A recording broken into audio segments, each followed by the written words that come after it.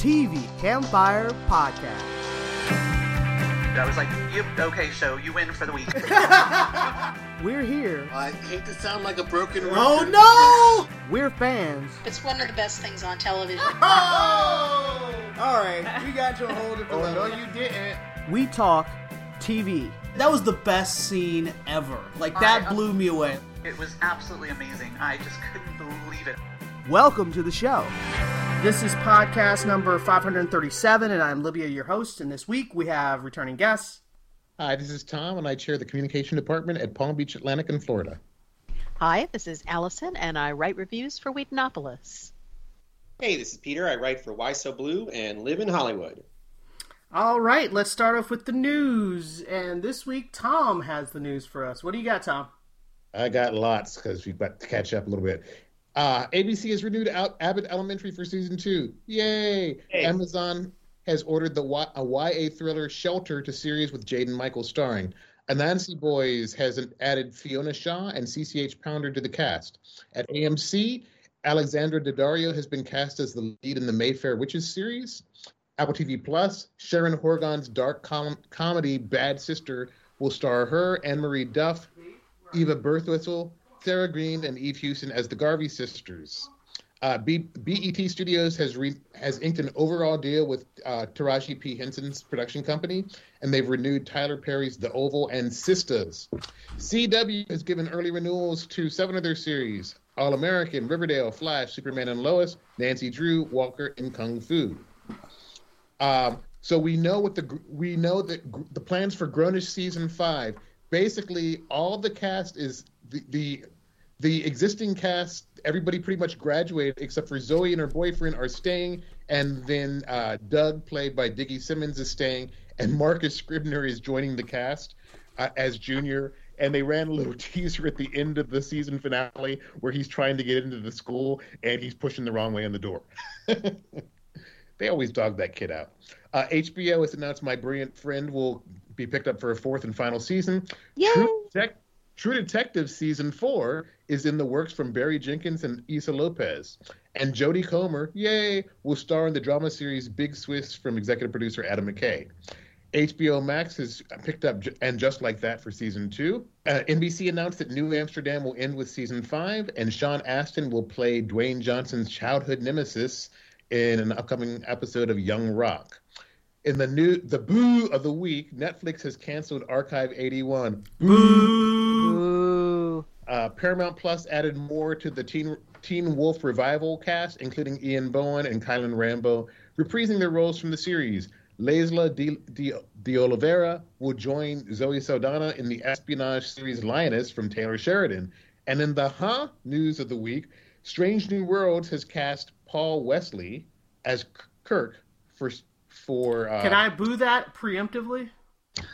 Yeah.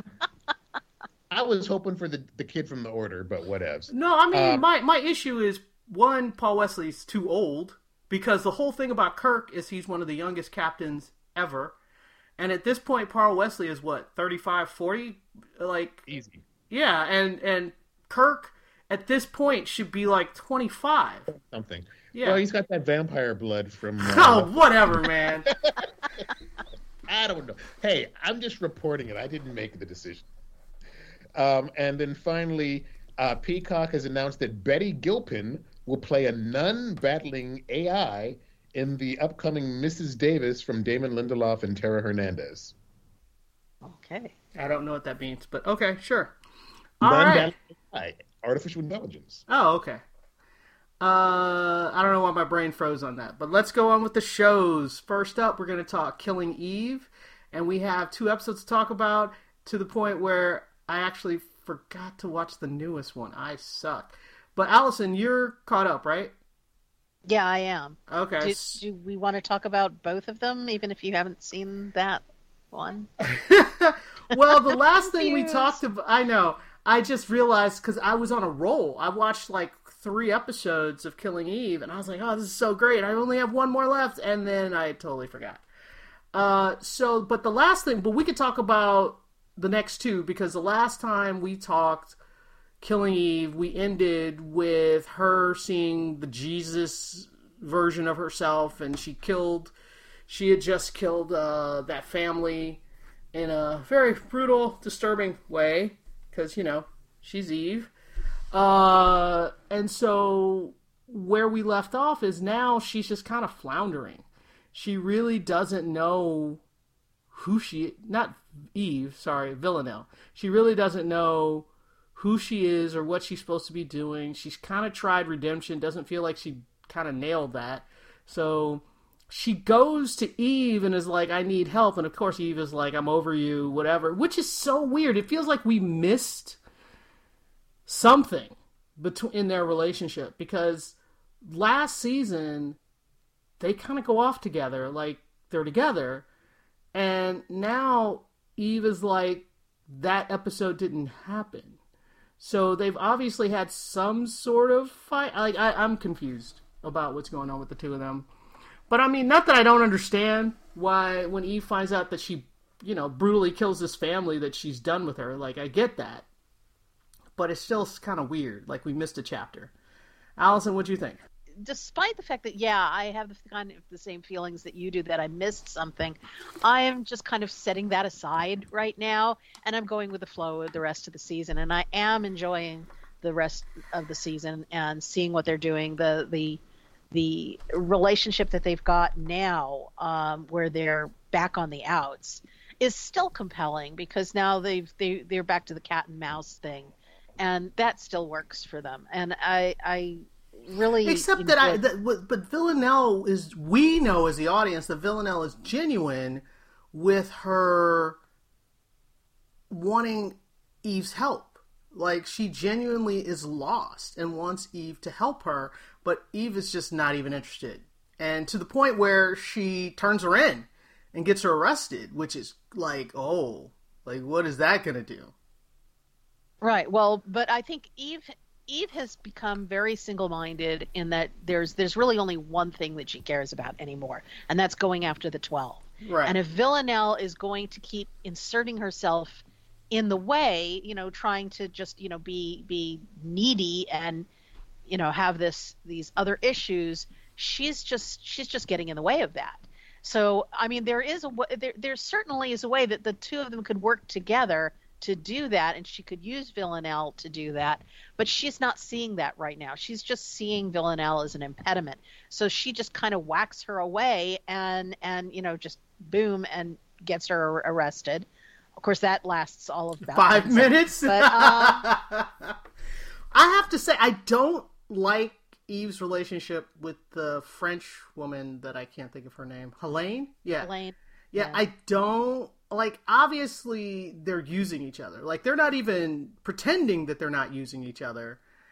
But I have to give them comedy points for that awkward bath scene.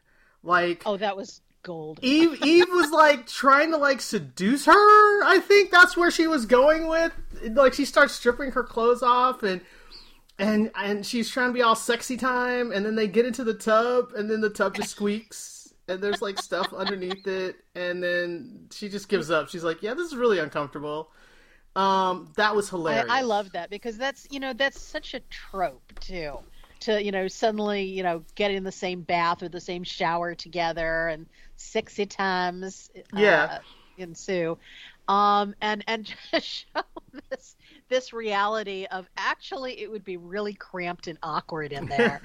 And it was just, and nobody would know what to do with their feet, and it would squeak, and all of that was just fantastic. It was really funny, but now they're doing a weird thing between Eve and her, because obviously Helene is super evil. She is the villain of the season. And so having them kind of kiss and make out, I was like, no, get away. I apparently am, that upset me more than I thought it would. So, I don't like this new relationship. And I feel like if Villanelle knew that was going on, then she'd just kill Helene and we'd be done with it, That's basically how and I'm like, yes, let's have her find out. But the look on Eve's face, though, when she realizes that Villanelle's out of jail, it was kind of like, ooh, now, because she hasn't really felt afraid of Villanelle in forever. And now she's like, oh, can I be afraid of her again? And that like turned her on. I was like, Eve, you're weird. So everything about their dynamic is strange, but I think that's the compelling part of the show. I think the other part of the show that is not really working out to me, because I still haven't figured out how this connects. And normally I love everything with Constantine, right? But I'm trying to figure out what is going on with him and this new trainee he's got. The trainee's hilarious, though. I think she's funny, but it's like she's been introduced in the very last season. This is a character who she's weird enough that I feel like shouldn't we be like introduced to her a few just with seasons to go, because she's someone you could develop. Because I mean, this can't go very far, we know, because the season is only just so long, and this is it. So there's that, and the other thing is, because of it being so abbreviated, I just don't see how she plays into all of this. I mean, yes, she's an interesting character in and of herself, but I don't get how she's suddenly so vitally important to this story that we have to spend so much time. Yeah, we needed to introduce a whole new character in the season's very last. I just don't get that. I think they did that to give Constantine something to do. Otherwise, he'd just be sitting in an office being the mayor of wherever he's the mayor of. Well, I guess, but I mean, they could still bring him in to have something to do with Villanelle. It just seems like they could just do something other than introduce this whole new character.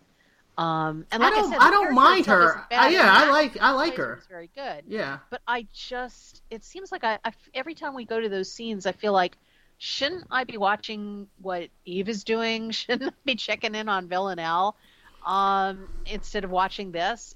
Or even what Carolyn is doing. I'll watch that. But all the rest of it is I don't mind. Okay, yeah, I don't mind it right now. So I'm willing to see how it does connect, because I think it does, but I don't know yet. Oh, I'm sure it will eventually, but I would like to get some idea more of at this point, because we've already devoted several episodes to this.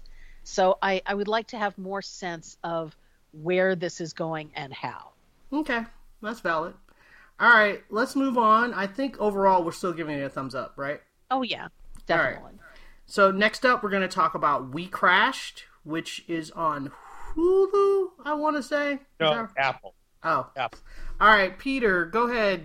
I think you're the canary in the coal mine, as we say. Yeah, what'd you think? I'm a big fan of these, like, I don't know. I mean, I guess it's essentially, there's this onslaught of 10 years after, well, now it's 12 years. 12 years after The Social Network, we basically have a lot of like stories about tech people that are usually pretty terrible, and it's usually about their rise and fall. And Dropout, We Crashed, I don't know about Inventing Anna, but a lot of them, they're basically like, they were successful podcasts and now they're like shows and stuff. And I find all that stuff very interesting. Like, I'm not a true crime person, but I don't know, for some reason I find this stuff interesting. We Crashed, I knew nothing about WeWork. I don't know if any of you guys know. So WeWork was basically a shared workspace that became kind of a thing, especially for like the millennial kind of like, people doing startups and stuff.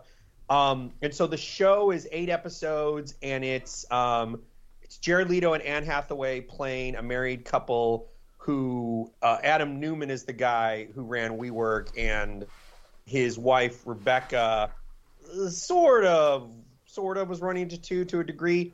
The production value is great. Like, it looks great. The music's great. Like, it really captures like this kind of 2000s to mid 2010s like vibe. I will say it's one of those shows though that, unlike, we'll talk about Pachinko soon, I get a lot of pleasure out of watching performances by actors, and they're usually like movie stars, when I think their performances are a little hammy, where I'm like, well, this is a little cheesy, I actually I feel like if it's warranted by the subject matter, which when you're playing these very narcissistic, ego-driven people are, I think it works. I can see some people watching something like We Crash and being like, oh man, this is so broad and these people are so terrible. But to me, that's part of the enjoyment. I really like seeing that kind of like, I don't know, it's a hard thing to see. But anyways, I have seen all the episodes. Apple gave me a screener of it, and I think it's a pretty good run. Like, especially for a person who I really didn't know much about this. Like, whereas The Dropout, which I also liked, I knew that because I listened to the podcast and I watched the HBO doc. But I really liked We Crash and everything. And I will say last week, because I'll wrap it up, like Succession, which is also about terrible people, I do think there's like a famous quote, I think it's Scorsese's character in Quiz Show, where it's like sometimes what people really like is they like to see the money. And I think that maybe that's part of the fascination with stories about tech people, is because if the production is good, you are like Succession, which isn't really tech, but you're seeing so much money and all this power and everything. And I find that very interesting. Again, absolutely not for everybody. But yeah, I dug it. I thought it was pretty solid. All right. So I take it you're giving that thumbs up. So we're moving on to next up. We're going to talk about Picard, and this was episode. Well, we have 2 episodes to talk about. Episode 2 and 3, I believe, for Picard, since we've been off for 2 weeks, or off for a week at least. Picard, I feel like is kind of firing on all cylinders. Well, at least so far, I'm really enjoying it, as opposed to season 1, where it started off well and then quickly crashed and burned. I feel like we're getting exactly what they promised, which is we get time travel, we get Picard we get him front and center, but they're still managing to have all the action stuff happen with the other characters. But the confrontation and the Borg Queen. Yeah, that's what I'm about to say. He has a great conversation with the Borg Queen, which I really, really liked, and it was super satisfying. And then you have the other characters, stuck in the past in 2024. And they're in LA, so they're looking at, the homelessness issue, and then you've got Rios is getting captured by ICE and getting deported. So they're dealing with stuff that's happening now, which is, a bit progressive for the show. Some of it feels a little on the nose, where I'm just kind of like, yes, I know, I live in LA. Can we keep going? But it's no more progressive than the 2-parter on Deep Space Nine, where they had the Bell riots. I mean, all these people whining about Trek being so woke all of a sudden haven't been paying attention. No, I'm not complaining about that. That's not my issue. Oh, okay. No, it's just a general thing. It's like people hate watch the show just so they complain about it. It's like, I wish I had time to hate watch series just to complain about them on social media. I only watch it by love. We're just going to talk about. I don't care about social media. Let's just talk about the show, which is, I'm just saying that some of the stuff, I like that they have the comments, like especially when they see the fires that are going on in California. They're talking about that humanity's about to burn the earth and stuff like that. So that stuff I have no problem with. I just don't. I like the introduction of it. I guess my thing is, I don't want them to. I watch Star Trek for, yes, the social commentary that they do, but they kind of disguise it in sci-fi.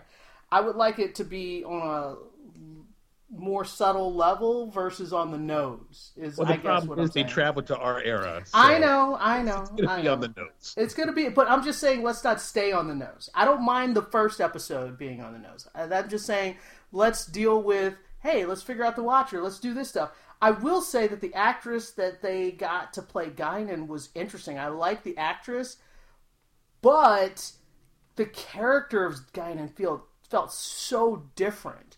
I'm like, I don't understand how they're doing. I mean, because we've seen Guinan when the Enterprise D crew traveled back to the late 19th century. So they're just playing fast. Yeah, it was like 1893. Yeah, and it was the same different. person. Yeah, I know. It just makes my head hurt. And well, I know. I mean, but the problem is, of course, is that Whoopi Goldberg has gotten older, and so who hasn't?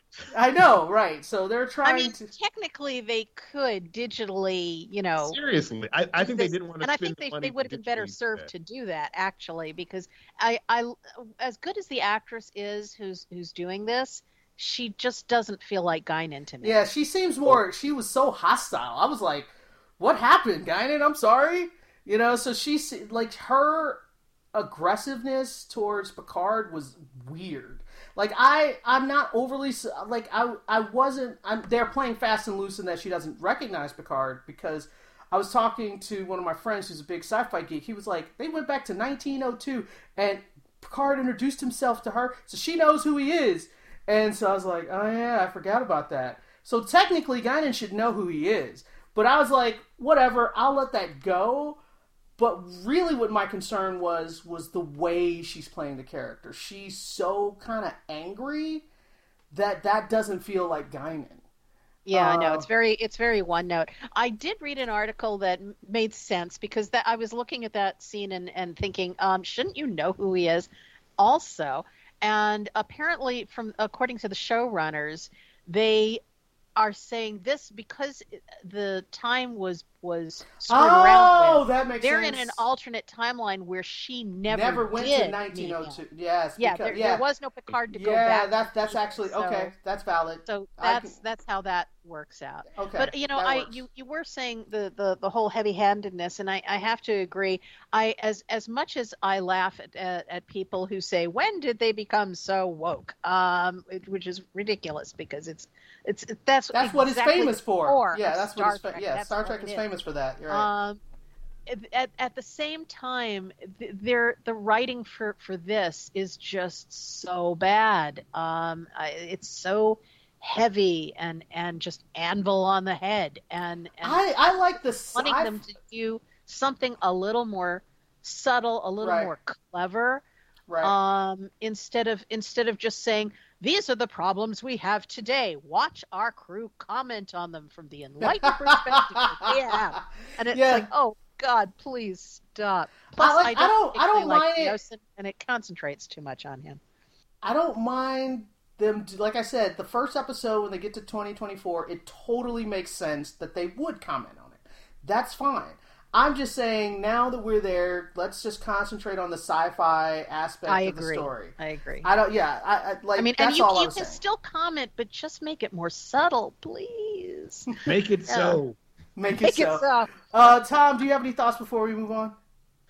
Nah, I thought killing Elnor was completely unnecessary. If they're going to undo it, it smacks of false stakes. And they're going to undo it, because as they were putting him in, they said, we need to save him by changing the timeline. It's like, okay. I did like the car chase with Seven and Robbie. Oh, that was so fun.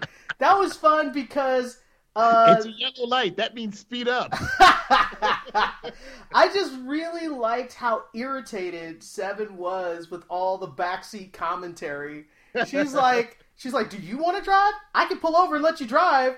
Like, all of that was great. I love their banter. Conversations with my late mother. I love their banter. I loved how much Seven was annoyed with her. All of that was fantastic. And so, yeah, I mean, other than that commentary stuff, I agree. But I really do like the Borg Queen. I like how she's trying to be manipulative and how people are kind of dodging her manipulations. So the crew doesn't come off being completely stupid, but the Borg Queen... I think Girardi bit off more than she can chew. Oh, yeah. She's Although I love her interactions with the Borg Queen. Like, after she connected with her, right? She then comes out and says, computer, pull up file shit I've stolen from the Borg Queen. That cracked me up. That was good. But Girardi, you're right. She's trying to go toe-to-toe with the Borg Queen, and I don't think she's quite capable of it. I think she really needs to be careful. But let's move on. I still think thumbs up right now. I'm still really enjoying the show. Next up, we're talking about the season finale of Star Trek Discovery, which was okay, I guess. Yeah. I mean, I will say the hard sci-fi of communicating with a brand new race was awesome. I really liked in the finale, they got to a point where they thought they were communicating. The only thing is that having that admiral really be swayed by this guy didn't make any sense. By, what is the billionaire dude? I can't think of his name. So the admiral being swayed by them was just bonkers to me. And then she gets forgiven at the, like, whatever. Like, that all of that made was less sense. all of that was ridiculous. Not the admiral. Court-martialed. That's the. Isn't that the president? Is that the president of Earth? No. That was the admiral or general. Yeah, she basically blew up their plans, endangered the ship, did all those things. And at the end, she gets a medal because she went on a mission and almost was suicide. So everything's forgiven. I don't think so. That's not how that works. I also didn't like that at the end. Book. His consequences was you're going to help refugees, even though you almost killed us all as well. Like, what? Like, I liked that he realized he was wrong and that he was like, you know what? I was totally wrong. I'll take my consequences. Tell me what my punishment is. And they're like, oh, we're just going to give you a slap on the wrist. And I was like, are you freaking kidding me? Like, all of that was just blah. I hated it. If you're going to have a character break the rules, do something off board, if at first I thought they were going to kill him, and then when they don't, I was like, well, then he has to have consequences, and his consequences were ridiculous. His consequences is you're going to be recurring instead of a series lead for the next season or two. Yep. That was just it was stupid. It was stupid. It was so ridiculous. And as soon as the thing is, I kept thinking, oh, they're really going to kill him off. Okay, I'm on board with that. He'll atone for what he did wrong, and that's fine. And then as soon as he disappeared with the transporter thing, I thought, nah, he's coming back. He's coming back. The way they did it was that's a dull way to get rid of your character. Yeah. You would have to do something heroically self-sacrificing. And that's the other thing with the general is that as soon as she said, she was on this suicide mission, I figured, okay, well, that's how she redeems herself. She gets killed doing this, and then we don't have to deal with her character. And then for some reason they backed out of that too. And I thought, is there like an age category thing that you're going for here? You can't kill her off because that would upset the kids. I have no idea what went on in that scene, but she clearly needed to die there, and then they backed off and did something stupid with it. They didn't even give her consequences, like you said. No. She should have at least a medal. Court-martialed. Yeah. She got a medal. Oh, it's crazy. It was nuts. I did like that Saru got his Vulcan sweetie. That was nice. But it just felt everything was puppies and rainbows at the end. I know. It's like nobody. The only person who died, and that's questionable too, because they could even have him show up later. Oh, we don't want him. Because he did the Certainly transporter. don't, but he did the interdimensional transporter as the ship was blowing up. But I got the feeling that they were showing that it didn't work. Like, he does it, and it didn't look like it didn't work. Yeah. They made so many bad judgments with this particular episode that I would not be surprised if he shows up at some later point and he's like, I found another dimension. Oh, please. No. The things that worked in this episode, yes, the thing with Saru was really cute, and I love their relationship. And everything with the aliens and communicating with them and the design of the aliens. That was great. All of that was fantastic. But it's like they had this one idea. It's like, let's do this. And then, okay, what do we do for the rest of the hour? And the rest of it was a mess. Yeah, I would agree. Who do we write to get Tig Notaro on more often? I think that's her. I think it's part of it is her schedule, because she's. I think that's the issue. Is she's doing a lot, so they get her when she's available. Man, but yeah, she was great. Like her worth every credit. Yeah, her just commentary to book and just the discussion. Her snark. Yeah, she was really, really good. I agree. That's the best new character that they've added. Period. She's fantastic. They need to seriously think about only doing 10 episodes instead of 13, because they did not have 13 episodes worth of No, they did not. Yeah. I agree. All right, well, let's move on. Next up, we're going to talk about Upload, and we're going to talk about episodes 3 and 4. And Allison, can you tell me again what they're called? Robin Hood and... Hang on once. I need to get to the... I don't have that good a memory. I have to go to the appropriate page. It was Robin Hood and Family Day. Yes. So, Tom, what were you about to say? No, Robin Hood is Nathan and his Luke best friend. Yeah, are stealing from the rich. Stealing from the rich to give to the two gigs or two megs or whatever. Yeah, the 2 gig people. So they're basically stealing data. Bandwidth. Yeah, data. Yeah, they're stealing data. So they're using the little screwdriver device instead of going into the back door and programming stuff. They're literally just ripping off all the rich people at the Lakeview and giving it to the two giggers downstairs in the basement, and so that everybody can actually live a decent life in the afterlife. And though they do, and then the other plot is the girlfriend, I forgot her name, who pretended that she uploaded.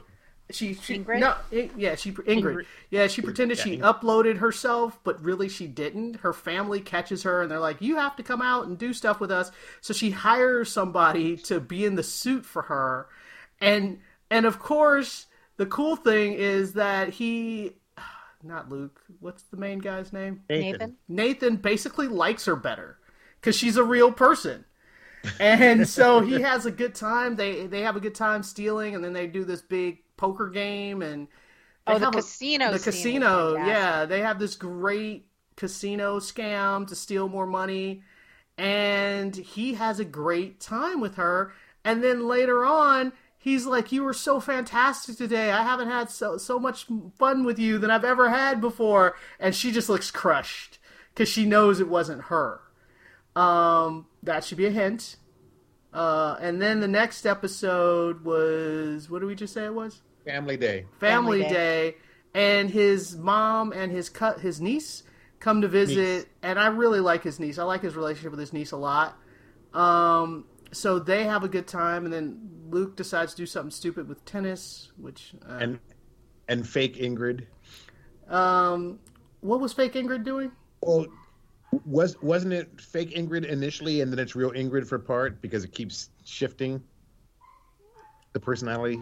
I think at the end of Robin Hood, she switches the real back. Ingrid came back. Yeah. So it is. It's a real Ingrid because that episode she's trying to get the baby. Her whole thing is she has the she's test. Obsessed with that idea. Yes, they have the test where they have the baby and it grows, and she has to deal with him at different ages. And it's really disturbing to see a grown man's face on a baby. It is brilliantly creepy the way they do that. And everybody keeps telling her that she would be a bad mom, and that's pretty much true. So, and then what do we think about Nora's plotline?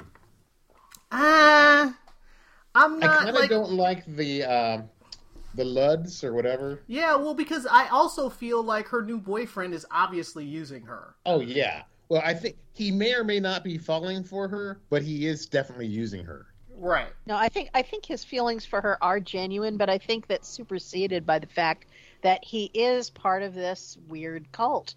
And you know, some of their goals are actually kind of laudable, but the way they go about it is not necessarily. And I think the part of that is the willingness to use her the way he wants to. So yeah, they do all the mind manipulation. Like, you want to do the right thing, don't you? How could you? Like, they do all this like reverse psychology, telling her that she's not worth it. Like, they do all this crazy stuff. It's a cult. Yeah, it's all the cult language.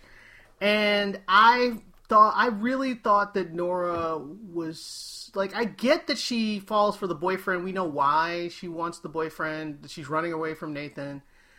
I get that, but some of the stuff that he's doing just feels pretty obvious that he's using her. So, yeah, I'm not liking Nora's storyline as much at all. What do we think about this theory that they're responsible for Nathan's death? The Luds? Yeah. I don't think they're responsible. I don't think. Yeah, I don't. That's one of the theories that was floated in the show, and I'm like, well, it's kind of interesting though. Because we were assuming it was the big company that didn't want the competition that wanted Nathan dead. Yeah, I think that's more the direction that they're going in. At least I thought that's where the show was leading. The show was giving both. They were like, because Nathan thought at first that it was definitely the company that didn't want competition, but then they found out all the stuff the Ludds were doing, and they're like, well, maybe it was the Ludds. So I don't know. I think that's more of a distraction. You know what I do like, which we haven't talked about, because it's sort of like this little sub thing that's going on, but the romance. There's the romance, but there's this little thing that they have. The AI guy who is playing all these different characters seems to be becoming sentient, and that's an interesting concept. It's like he had this little moment of connection with Ingrid, fake Ingrid. No, not fake Ingrid. I think it was the real Ingrid with the baby. No, it wasn't. It was the fake Ingrid who was actually kind to him. Oh. And she there was this moment of genuine human connection that she had with him, which of course the real Ingrid would have been incapable of, and it made him wake up in some way, which has been paying off, and I think it's going to just continue. When fake Ingrid hugged him. Right, because she thought of him as a person. I'm digging Alicia and Luke's whatever it is, because Luke definitely has a thing for Alicia, but she's starting to reciprocate a little bit. Especially when she starts seeing all his dreams he's making up of her. Yeah, that's crazy. And I also like. I don't know if I'm a fan because Luke is such an idiot. Yeah, I feel like she could do better than him, honestly. He's like a TV version of an old Steve Zahn character. So I think we're saying thumbs up for Upload. Next up, we're going to talk about Bridgerton, and I've only seen the premiere. And Tom, you've only seen the premiere, right? No, I've seen the first two. Okay. I guess you guys can talk about the second one, but I guess we'll just start off talking about the first one since that's the only one I saw. I had vowed to not see season 2 because yes, that was really what I was like, dude, I'm in it for this dude. But then I saw the trailer and I was like, maybe. I like the idea of the two sisters. Somebody apparently has been watching Hamilton. So, Taming of the Shrew. So I was just kind of like, all right, I'm a little intrigued by this idea. But the problem is I really don't like the older brother. And the premiere hasn't changed that. I still don't like him. He's such a pretentious jerk. Only thing is I read a review that said that they do something to kind of retro his character to where he's more sympathetic. I haven't seen it yet, but not really retro, because I have seen it. It happens in episode 3, and they give more background to his character, so it gives context to the way he is now. Okay, well, I haven't gotten that far, but in the episode that I watched, the thing that I liked is the older sister. I like her a lot, so because I like her, I was like, all right, fine. Let's see how she's going to navigate. And I liked her relationship with the Dowager Queen. I love their conversation. Not the Dowager Queens, with the Dowager. Lady, lady, you know what I'm talking about. Begins with a D. Danbury. Yeah. Danbury. So I love their honest conversation. Lady Danbury calls her out in episode 2. Well, I haven't gotten to that yet, but you guys can talk about that. But basically, my impression, I'm intrigued enough that I'm willing to watch more episodes. I don't know if I don't know how about the chemistry or whatever the characters, but I definitely like the older sister enough, and the younger one's cute, I guess, but she doesn't have substance yet to me. You guys, you've seen more. What are your thoughts? I didn't like the premiere that much. I just felt that it was way too much table setting, and I don't know, it just didn't do it for me. But episode 2, I was in, I liked it a lot better. And what did you like? I think that you're. Oh, I was like, what did you like about the second episode? Just in terms of, it's obviously a taming of the. they had the meet cute in episode. The older sister and Anthony had the meet cute in episode 1, and so we know pretty much what's going to happen. But very Taming of the Shrew with 2 sisters, and the older sister is standing in the younger sister's way is kind of a little bit of a twist. But for me, the moment that made episode 2 was when the older sister is talking with Lady Danbury, and Lady Danbury calls her out and said, "You're not me. I was married. I'm a widower. I've had a life. And if you keep it up, you will never be me." I'm like, you go, girl. Whoa! All right, Allison, your thoughts? Yeah, the thing is, Bridgerton, for this season, actually has the same problem that Sanditon, which we are not talking about, but it's very similar because it's Jane Austen or Jane Austen influenced.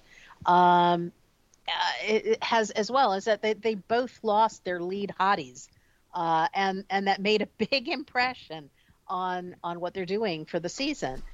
I think it's also similar in that I think the writing is just not as good. Tom said this is the first episode was all table setting, and I agree. I mean, I'm up to episode 3. I'm not going to talk about what actually happens, but I will say that that is a good way of putting it. So far, I'm getting all table setting, and they haven't actually sat us down for a meal yet. I'm starving. All the things that used to be really cool about the first season, which was, it was romantic and Jane Austen-esque, but it was also really sexy and edgy at the same time. And all that sexiness and edginess seems to have just vanished into the ether. And we've just got kind of, like knockoff Jane Austen now. And I'm wondering where all the rest of that fun stuff is. It's like everybody has just kind of been desexed.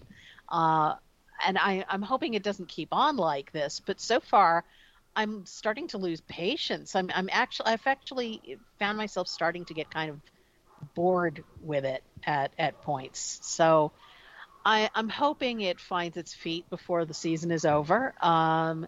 So far, I mean, I'm still watching it. It's, fun to look at, I guess, but it doesn't come up to season 1, not so far anyway.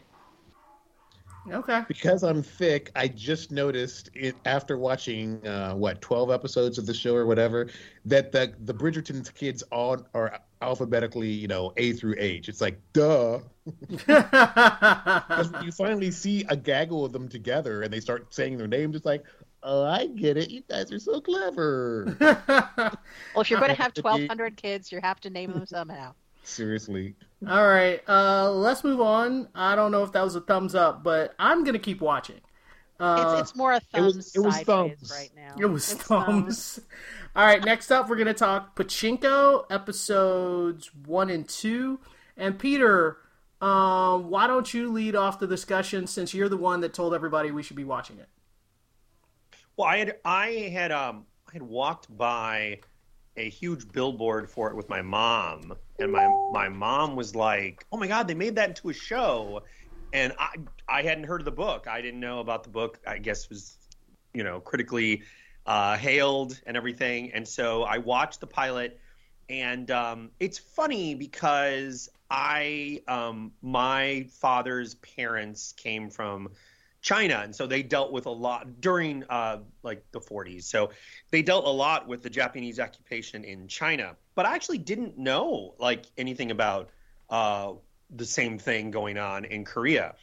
So I find this show very interesting from a historical point of view, and and also culturally. I was like, wow, I didn't know anything about this. So I think it's pretty fascinating, and also I think that the show, from what I can tell, and Tom and Allison can speak more because I've only seen the pilot, it looks like it's basically framed in 2 time periods. We start with her as a little girl, but the pilot ends with her as maybe she's a teenager or 20. So I think it's going to be it's the actress who was in Minari as the grandmother who was so great. She's playing her. She's great. I love Fantastic. her. She's playing her in 1989, and she has a grandson who has who was in America and has just come back to do this deal, to do like a business deal. So I'm assuming the teen or younger version of her is the other part of the story. But for me, and I'll let you guys talk more because you guys have seen more, I think it's one of those things where it's going to sound like a strange comparison, but it's one of those kind of things that you almost take for granted after 5 minutes of watching it, how well made it is. I mean, it's sort of like Dune it's not sci-fi, but in the sense of you're watching something where you're like, wow, look at these costumes, look at how well this is lit, look at the landscape. Everything is just so like feels like period specific and also authentic and everything, but not in like a stodgy way where it's like boring and lame. It's just like, no, it's very, very engaging, and I'm very wrapped up in, the life of this woman. And I also like the guy too. The guy in 89, I don't know too much about him, but I'm assuming I'll get to know more. But I was really into the pilot. I thought it was a really terrific pilot, very strong, and I want to keep watching. But you guys have seen more, so you can go. I thought it was fantastic. I'm up to 3, and that's the limit that they showed so far, and I'm really enjoying this. It's kind of an epic thing, like Peter said. It does take place in 2 different timelines, although it's within those timelines. It's chronological. So we have the first timeline that starts, and I think it's about 1912. And then we move forward there little by little, and then the other one takes place starting in 1989, and then we move forward.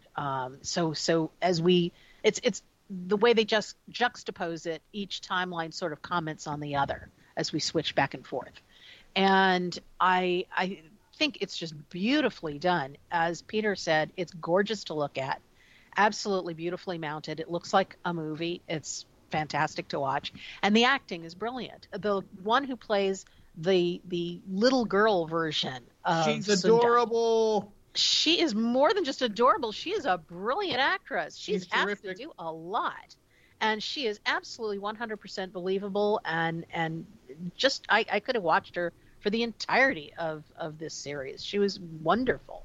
The one who plays her as a teen is also equally good, and of course, we've got Yunya Young, who plays the older Sunya, and she's amazing. But I really love just all the attention to detail and the story of her life, how she goes from Japanese-occupied Korea and living in the depths of poverty as a child, and then from there eventually ends up living in Osaka, and becoming matriarch to this large family that's hugely successful, with a son that goes off to America and becomes a stock trader. You've got this whole long epic thing with all these different storylines going on, and little by little we're learning more and more. They piece together little parts, and it's just beautifully done. I'm loving it. I don't know how long the series is supposed to be, how many episodes it is. I'm hoping it's a lot, because I really, really like spending time with this family. Do we know if it's a limited series or if it's going to actually have, maybe go a couple of seasons to cover the whole book? I think it's limited. I think because it's based on a source One material book, that has yeah. beginning and middle. Yeah, and it's based on. I feel like it's limited to, unless the book's really big. And I you could doubt that. Yeah. I don't know. Like, All right. I want to give a shout out. Jimmy Simpson plays like the token Anglo in the cast, and he's the exec that the grandson Solomon is having to work with to do this deal in Japan. Where's the guy from? I know what he's from. He's been in a lot of stuff, including Person of Interest and Westworld. But he's got a monologue in, I think it's episode 2. He's got a brilliant monologue about what happened to his career and his marriage. Yeah. And the two are interlinked. But yeah, I love the way they definitely handle the juxtaposition of the time periods. So like Allison said, the past informs the present. It's not like some shows where they're just jumping helter-skelter back and forth. But yeah, it's just top-notch all around. right. Allison. Okay. Allison. Oh, before we go, Allison, it's eight episodes. So it is 8 episodes. It's 8. Okay. All right. So I'm taking those as two big thumbs up. All right. Oh yeah. Next up, we're going to talk about Halo. And I'll tell you, I had a choice between watching the premiere of Halo or watching Pachinko. And I know Peter was like, Pachinko's amazing. And I was like, yeah, but I played Halos for 20 years. So I'm picking Halo. And Halo's okay. I'm not saying it's brilliant. I'm not saying it's as brilliant as Pachinko at all. But how many hours that I've sat in front of my Xbox playing, being So the you Master thought Chief. you voted for Xbox to support Halo?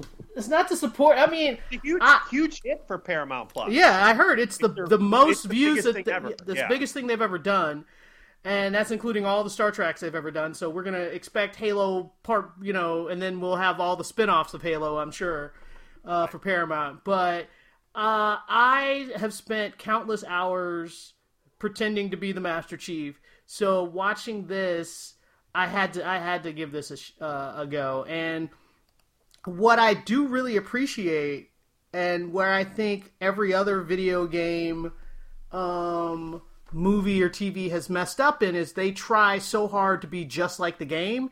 And this show, other than the costumes, like they really pay a lot of attention to the costumes and the set design. The combat, they do the point of view of the. They did that a couple of times, but they don't feel confined to the story. So the story that I'm watching, I was like, I don't know what any of this is, and that's good. They're actually writing an original story in that universe, and I think that that's definitely the way to go. And so and I know a lot of people were freaked out that the Master Chief was going to take his helmet off, but in the story, when he takes his helmet off, it works. It works really well. And so I wasn't mad about it at all. Though it was bothering me, his voice, I was like, why does his voice sound so familiar? And I realized he sounds like another actor.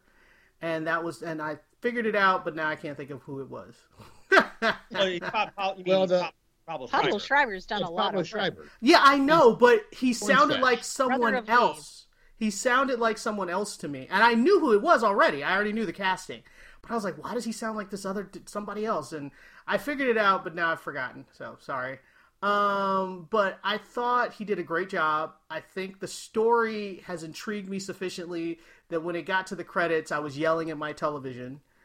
They should have dropped 2 instead of just 1 because it didn't feel like a full meal to me. But I'm going to let somebody else talk. Go ahead. It was an appetizer. What did you think of it? I mean, did you ever play the game? I played the game a little bit. I wasn't. I've never been an Xbox guy. The 2 times I've had Xboxes, I loaned them indefinitely to friends and didn't ask for them back. So not a Halo guy. Okay, cool. No, but I knew as soon as he took off the helmet that some of the hardcore people would hit the ceiling. But I'm enjoying the story. It's a little generic, and by a little I mean a lot. But he's good, and the woman, the daughter, the sole survivor is good. And I like their relationship. I like how they're kind of trying to trust each other. And I'm wondering, kind of reminds me a little bit of Mandalorian, except for Grogu's cuter and doesn't talk as much. She doesn't have the Force. Yes. My biggest question was, why is this Federation type organization kind of evil? Is that from the games? It's from the book, the source material. Basically, they have a big empire, and they have military to enforce it, and they have these rebels that want to break. They basically have colonized the planet, and they want independence. So some of these colonies want independence from the UNC. And the UNC is like, no, you will stay. Think of England. I mean, do you consider it's the same kind of thing? They go and they colonize all these places, and then they want to maintain control. And then the people who live there for a couple of generations are like, no, we want our freedom. And then they send in the Marines to enforce their rule. And all of that changes, though, when the Covenant shows up. When you get this alien race that's basically just trying to kill everybody, then the focus changes. And the UNC wants the other insurrectionists to unify so they can fight the aliens together, but because they've used propaganda so much, nobody believes them. That's the problem. So, Peter, your thoughts. What'd you think? No, you're right. I mean, the game takes place right after this, because I think they even said this takes place in 2552, and I think the Halo event is basically within that year. So I don't know how this season's going to go, but yes, when you play the game, we never hear about like the colonists or the normal people. We just know we're in like Space Marines and there's these evil aliens trying to kill everybody. Like in the show, obviously you have to make it a little more layered. So in the show, it's like, oh, yeah, maybe the army's not that great. And like the Spartans were basically designed to basically keep keep people in line. And they just lucked out that these aliens came, and it's like, oh, well, now we really need these Spartans and everything. Right. Another thing that I like that the show does is that, and it makes sense from a budget point of view, I think the budget for Halo seems a little limited. Some of the stuff I think looks good. Some of the stuff I'm like, that looks okay. I think in the game, the bad guys can speak, and the Covenant can speak, but they're big aliens and everything. So it looks like what they did for the show is they have this character, Mackie, which is a woman who it seems like she was raised by the Covenant, but essentially from a show's point of view, it essentially means, well, this is easier because we have a human actor that can sort of speak, even though she's kind of having these scenes with other CG characters. I could see that from a practical point of view, but actually I like if it came from a budget thing, it's actually a creative thing that I like, because I'm like, oh, that's interesting because it draws a parallel between how she's seen her life at the Covenant and, of course, how John 117, Master Chief, is now wondering about his position in being in the Spartans and everything. Right. So I was like, oh, that's actually not a bad parallel. The other thing, I liked the helmet coming off. I was kind of disappointed that we haven't gotten to Cortana. So Dr. Halsey... She's working on Cortana, obviously. She talks about it. Cortana project, but in the game, like Cortana is, and again, video games are very big with what they call the walk and talk, where you are playing the game and there is somebody with you most of the time. In The Last of Us, it's like a father-daughter kind of thing. In Halo, Cortana is his AI. So you're playing the game, and then Cortana will talk to you and be like, hey, Chief, we need to get down to this thing here or whatever. So in this, it's like, well, I guess he doesn't have that yet, but we've seen it in the trailer. Yeah, so she's coming. She's coming. I'm wondering how long it'll be. I thought I would agree with Tom. I think, there's a genericness to some of this space opera stuff that you can either kind of roll your eyes with or go with. I'm a big fan of Halo, so I'm definitely on board. I don't think it's like the best pilot ever. In fact, I wouldn't be surprised if Allison saw it, if she's about to say it's the worst thing she's ever seen. Like there's definitely issues here, but I enjoy the world of Halo, so I will keep watching. How's that sound? Yeah. Yeah, well, I wasn't going to say that actually. Oh. It is not the best thing I've ever seen by a long shot. That's certain. But I don't play video games, so I'm aware of Halo only in the sense that I know it's a first-person shooter video game, and there's some character called the Master Chief, and I've seen the image of this character, a lot probably.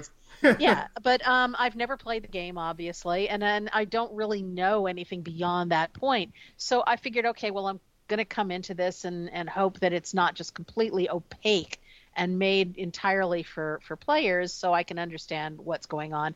And yes, I could understand what was happening. I mean, narratively, it was fine. It's just, as has been pointed out already, very derivative. There's nothing that I'm facing so far that seems particularly unique, that seems, really clever. It's done well, okay.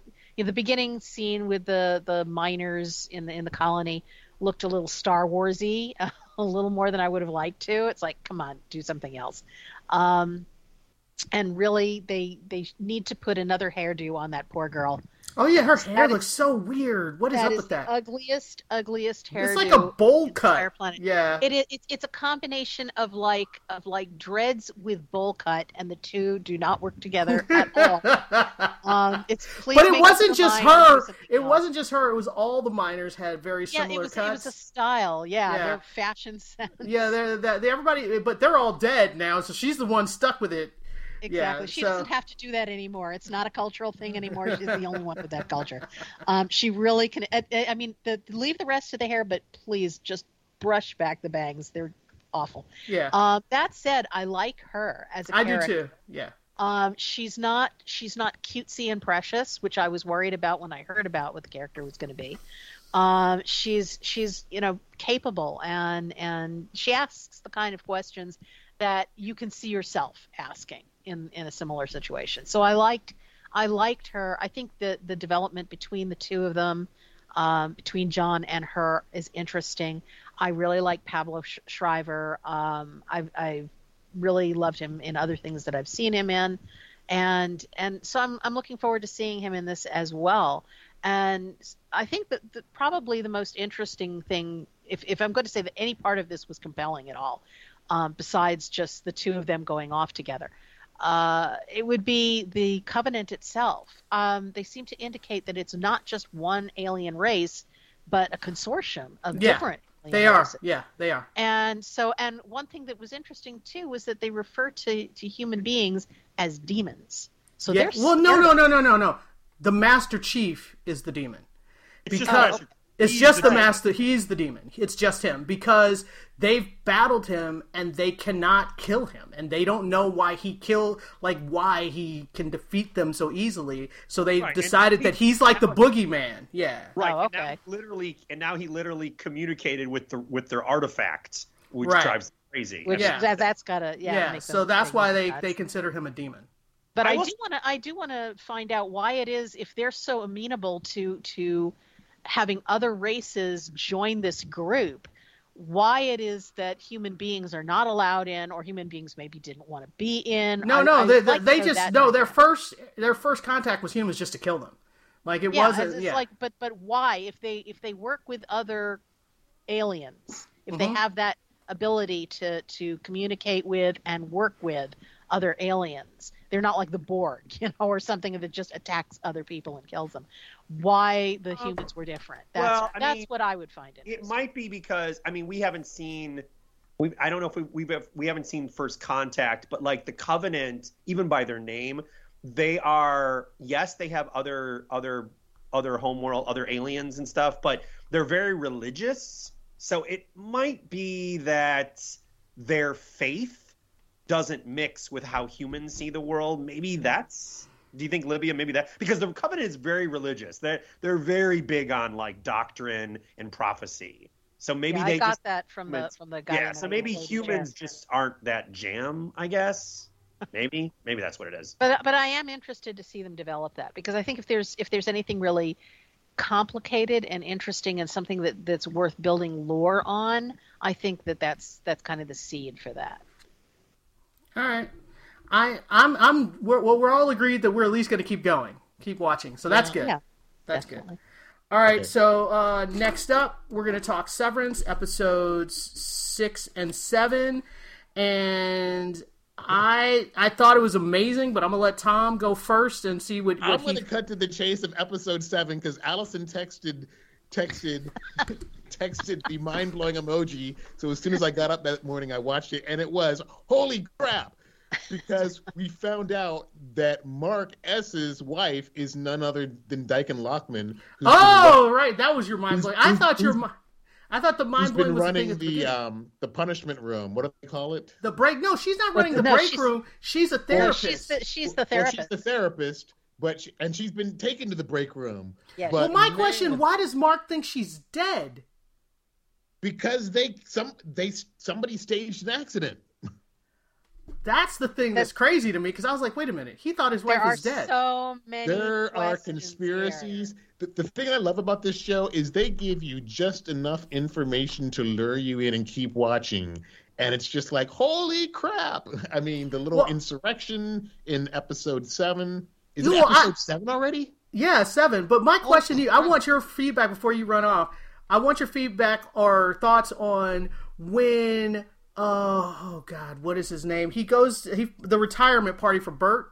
Is his name Bert? For Bert? Yeah, that retirement party, how everybody's all cheering, and it's like I know, and the only person that realizes that they basically are going to kill him is God, what is his name? John Turturro. Yeah, whatever his character's name is. He's the only one that is sad and is crying and realizes they basically are punishing him for the insurrection and are killing. Excuse me. Irving. Yeah, so they basically are punishing him and are killing him, and everybody else is having, like, they're basically having all this fruit and celebrating and cheering, and he's like, dude, they're gonna kill him. Party. Yeah, they're like, it's like as soon as he retires, essentially this part of his identity, this person ceases to exist. Correct. Forever. Which might not be the worst thing. It isn't, but for Irving it is, because basically, because that's the guy that he's in love with him. Yeah.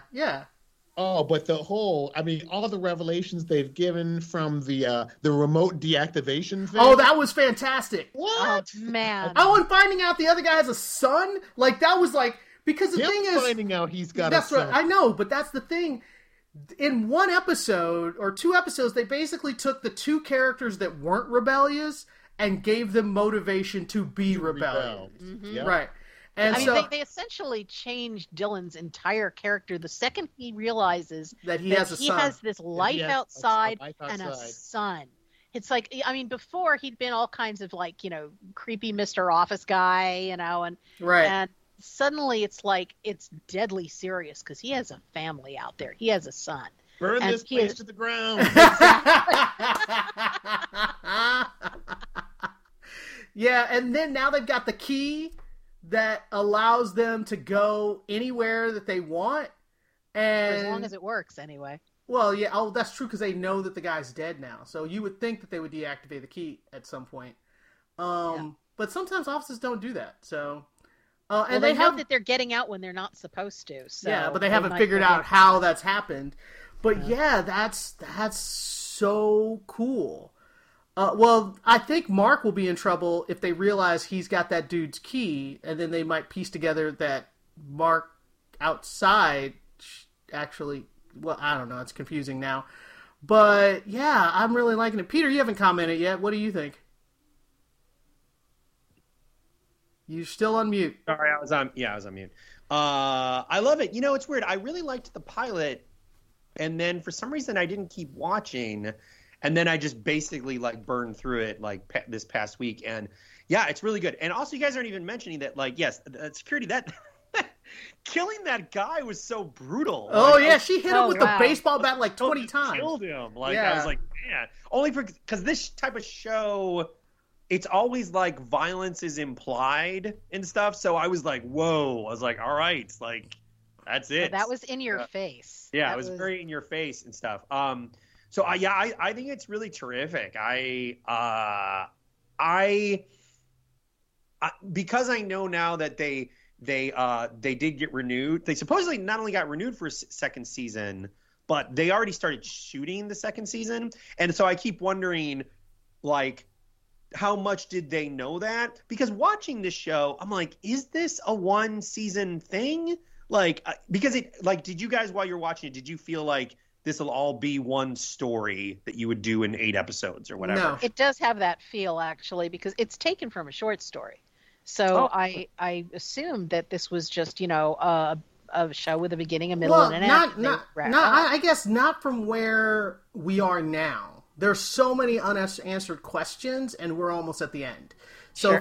It's a concept that they can add on and embroider and develop more.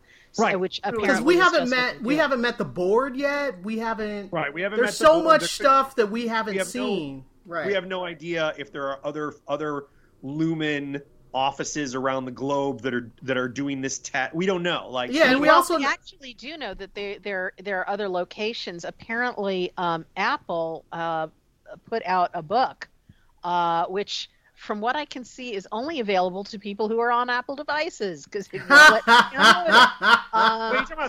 you mean the Apple? You mean the real Apple, not Lumen? not the Not fake Lumen. company. No, they put out a book about The Lumen. UU? It's called Severance: The Lexington Letter, and it's written by anonymous from their offices in Lexington, Kentucky, and this someone who was able to kind of do what our group is doing and rebel a little bit and became aware of nasty things happening. And from what I understand, there's a lot more about Lumen and what they're about and hints of what they're doing. So you get a much more complex view. So they definitely. I'll wait have till I offices finish. in other- Yeah, I'll wait till I finish the finale before I take a look at that. I don't want to get spoiled or even think Also, about it. You guys Right. aren't even But mentioning. then you need to tell me about it because I can't download it.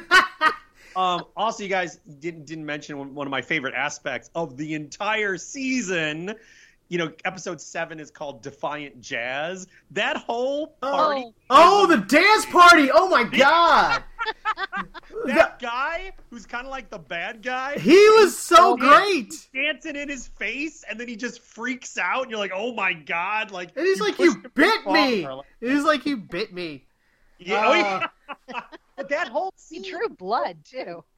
just this whole you can have 5 minutes of defiant. What do you choose? I choose Defiant Jazz. Like, it was great. It was so cool. I was like, wow. It was so unhinged and Yeah. weird. It was so I loved weird. every Yeah. moment of it. Yeah, just him dancing around with everybody, and it was like he was really enjoying it more than they were, and it was just that was so I will say, weird.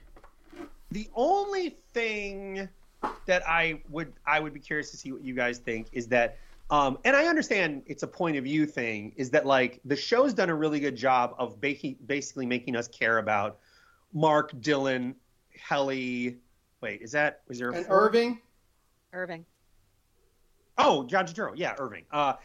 And which is great. I want to know more about their real lives.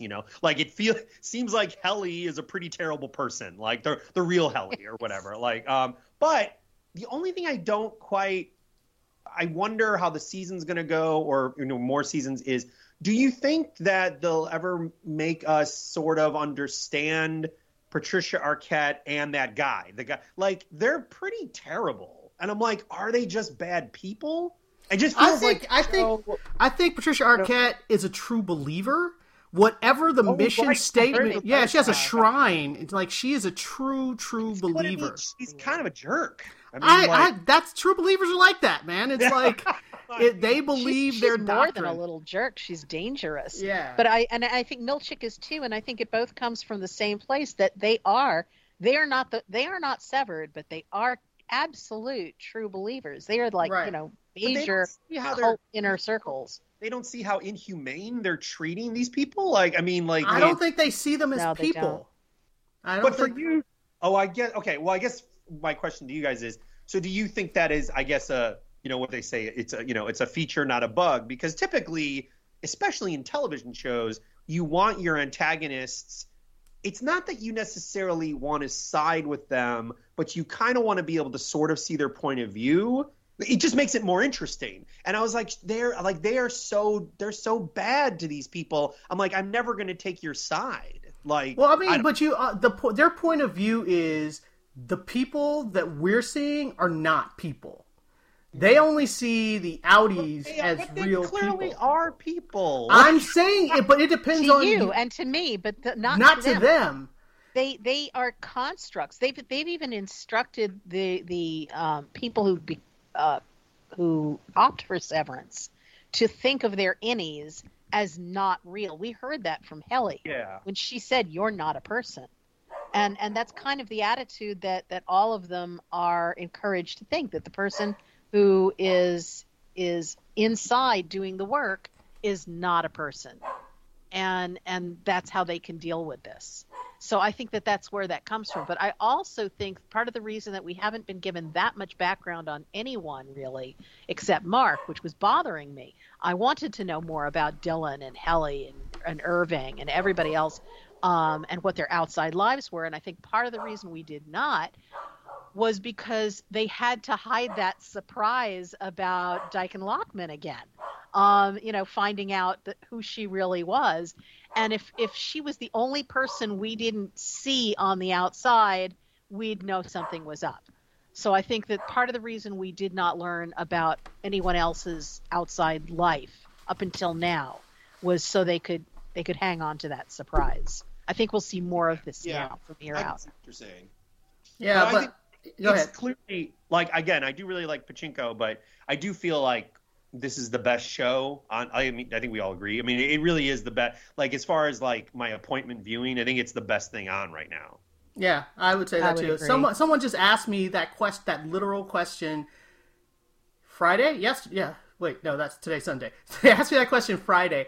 They were like, "What's your favorite show on TV right now?" And I said Severance. And I was like, "Well, it was Foundation last year, but this year it's definitely Severance."